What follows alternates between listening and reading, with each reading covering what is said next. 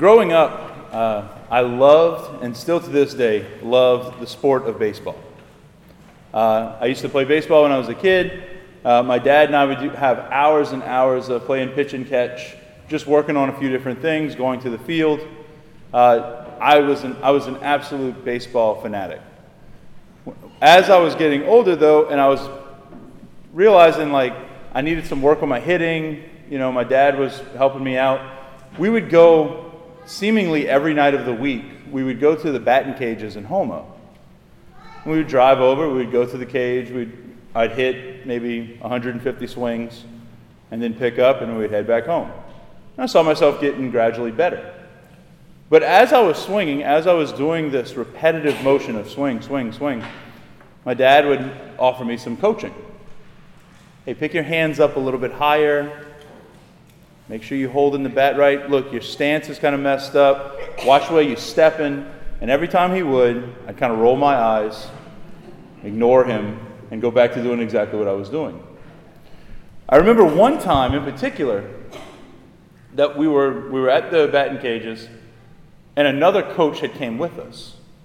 Now this guy had played college ball. This guy I seemed to respect a little bit, probably more than my dad, as a coach though, right? I knew he had a little bit more wisdom behind him. And what did he tell me? Pick up your hands a little bit higher, watch how you're holding the bat, watch how you're stepping, your stance, same things. And I started doing better. But I wouldn't listen to my dad. I would listen to this other coach.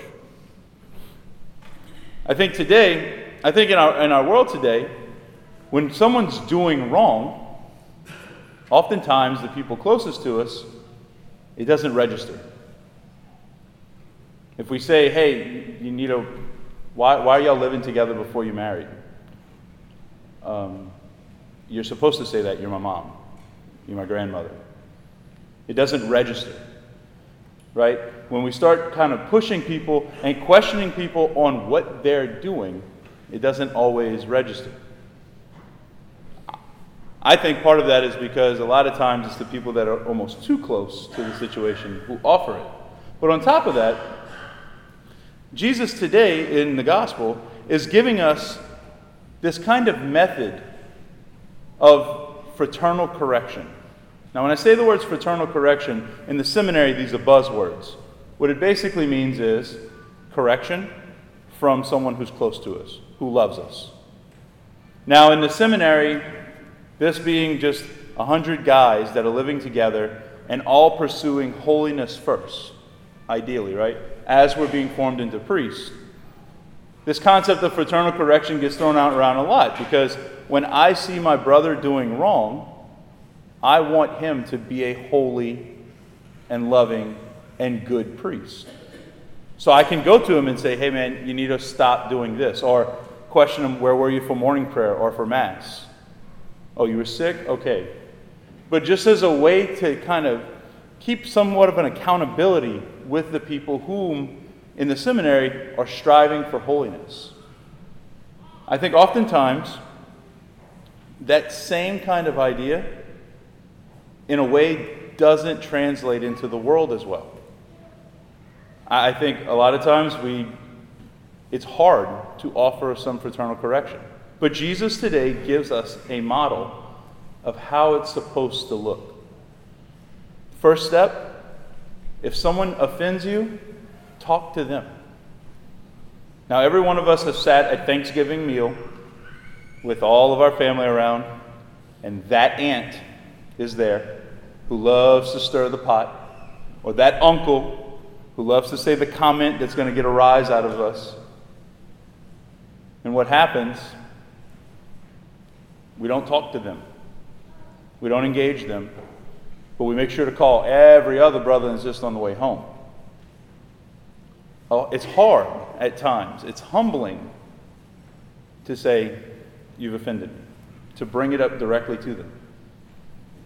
The next thing Jesus says, bring 2 or 3 with you as witnesses so that you can try your best to walk with this person to holiness.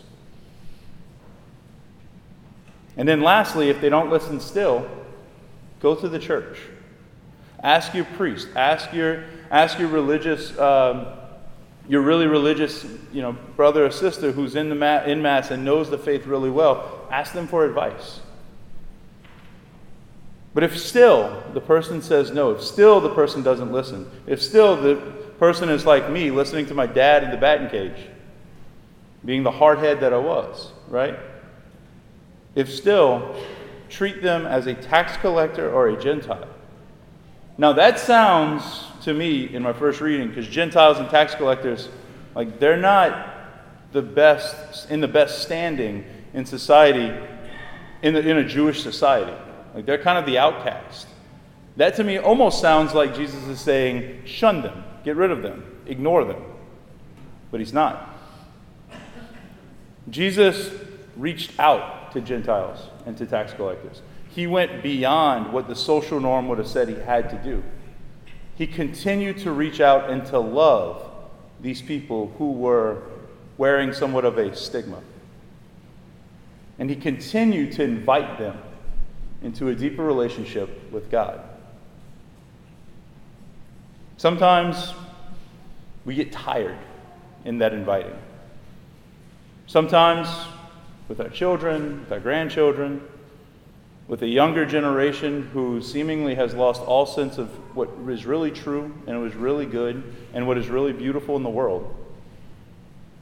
We get tired of continuing to invite them, come to Mass. What about God? What role does God play in your life? I think before we do anything else in any kind of fraternal correction, the first step, the primary step, the step that we all everything must be built upon, is that there has to be a relationship of love. If my cousin, who I don't necessarily see eye to eye on in anything political, in anything religious, in anything worldly, if he and I are ever going to build a bridge and be able to talk and be able to actually find out what the other believes, the only way that we can be open to that is through a relationship of love.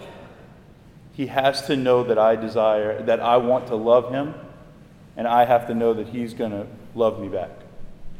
In my views, in my thoughts, in my opinions. Fraternal correction is not an easy thing. In fact, it is usually pretty hard. Because first it starts with us looking within before we go without. But any kind of conversation we have has to be based first on a foundation of love.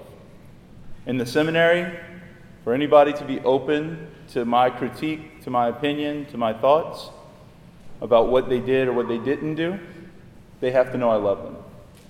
For me to be open to anything that my dad was going to say to me at the batting cage, I had to know that he was hoping for me to be a better ball player. If we're going to call conversion out of our brothers and sisters, which is our role, which is our prophetic role, if we're going to call out our brothers and sisters and invite them into a deeper relationship with God, we have to first love. It has to be based on a foundation of love so that it can be received.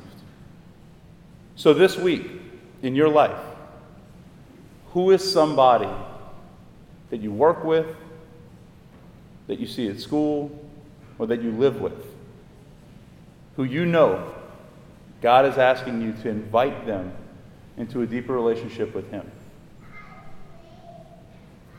Before any action takes place, do they know that you want the best for them? Do they know that you want only good for them? Do they know that you love them? Because if you do, you will invite them to the Lord.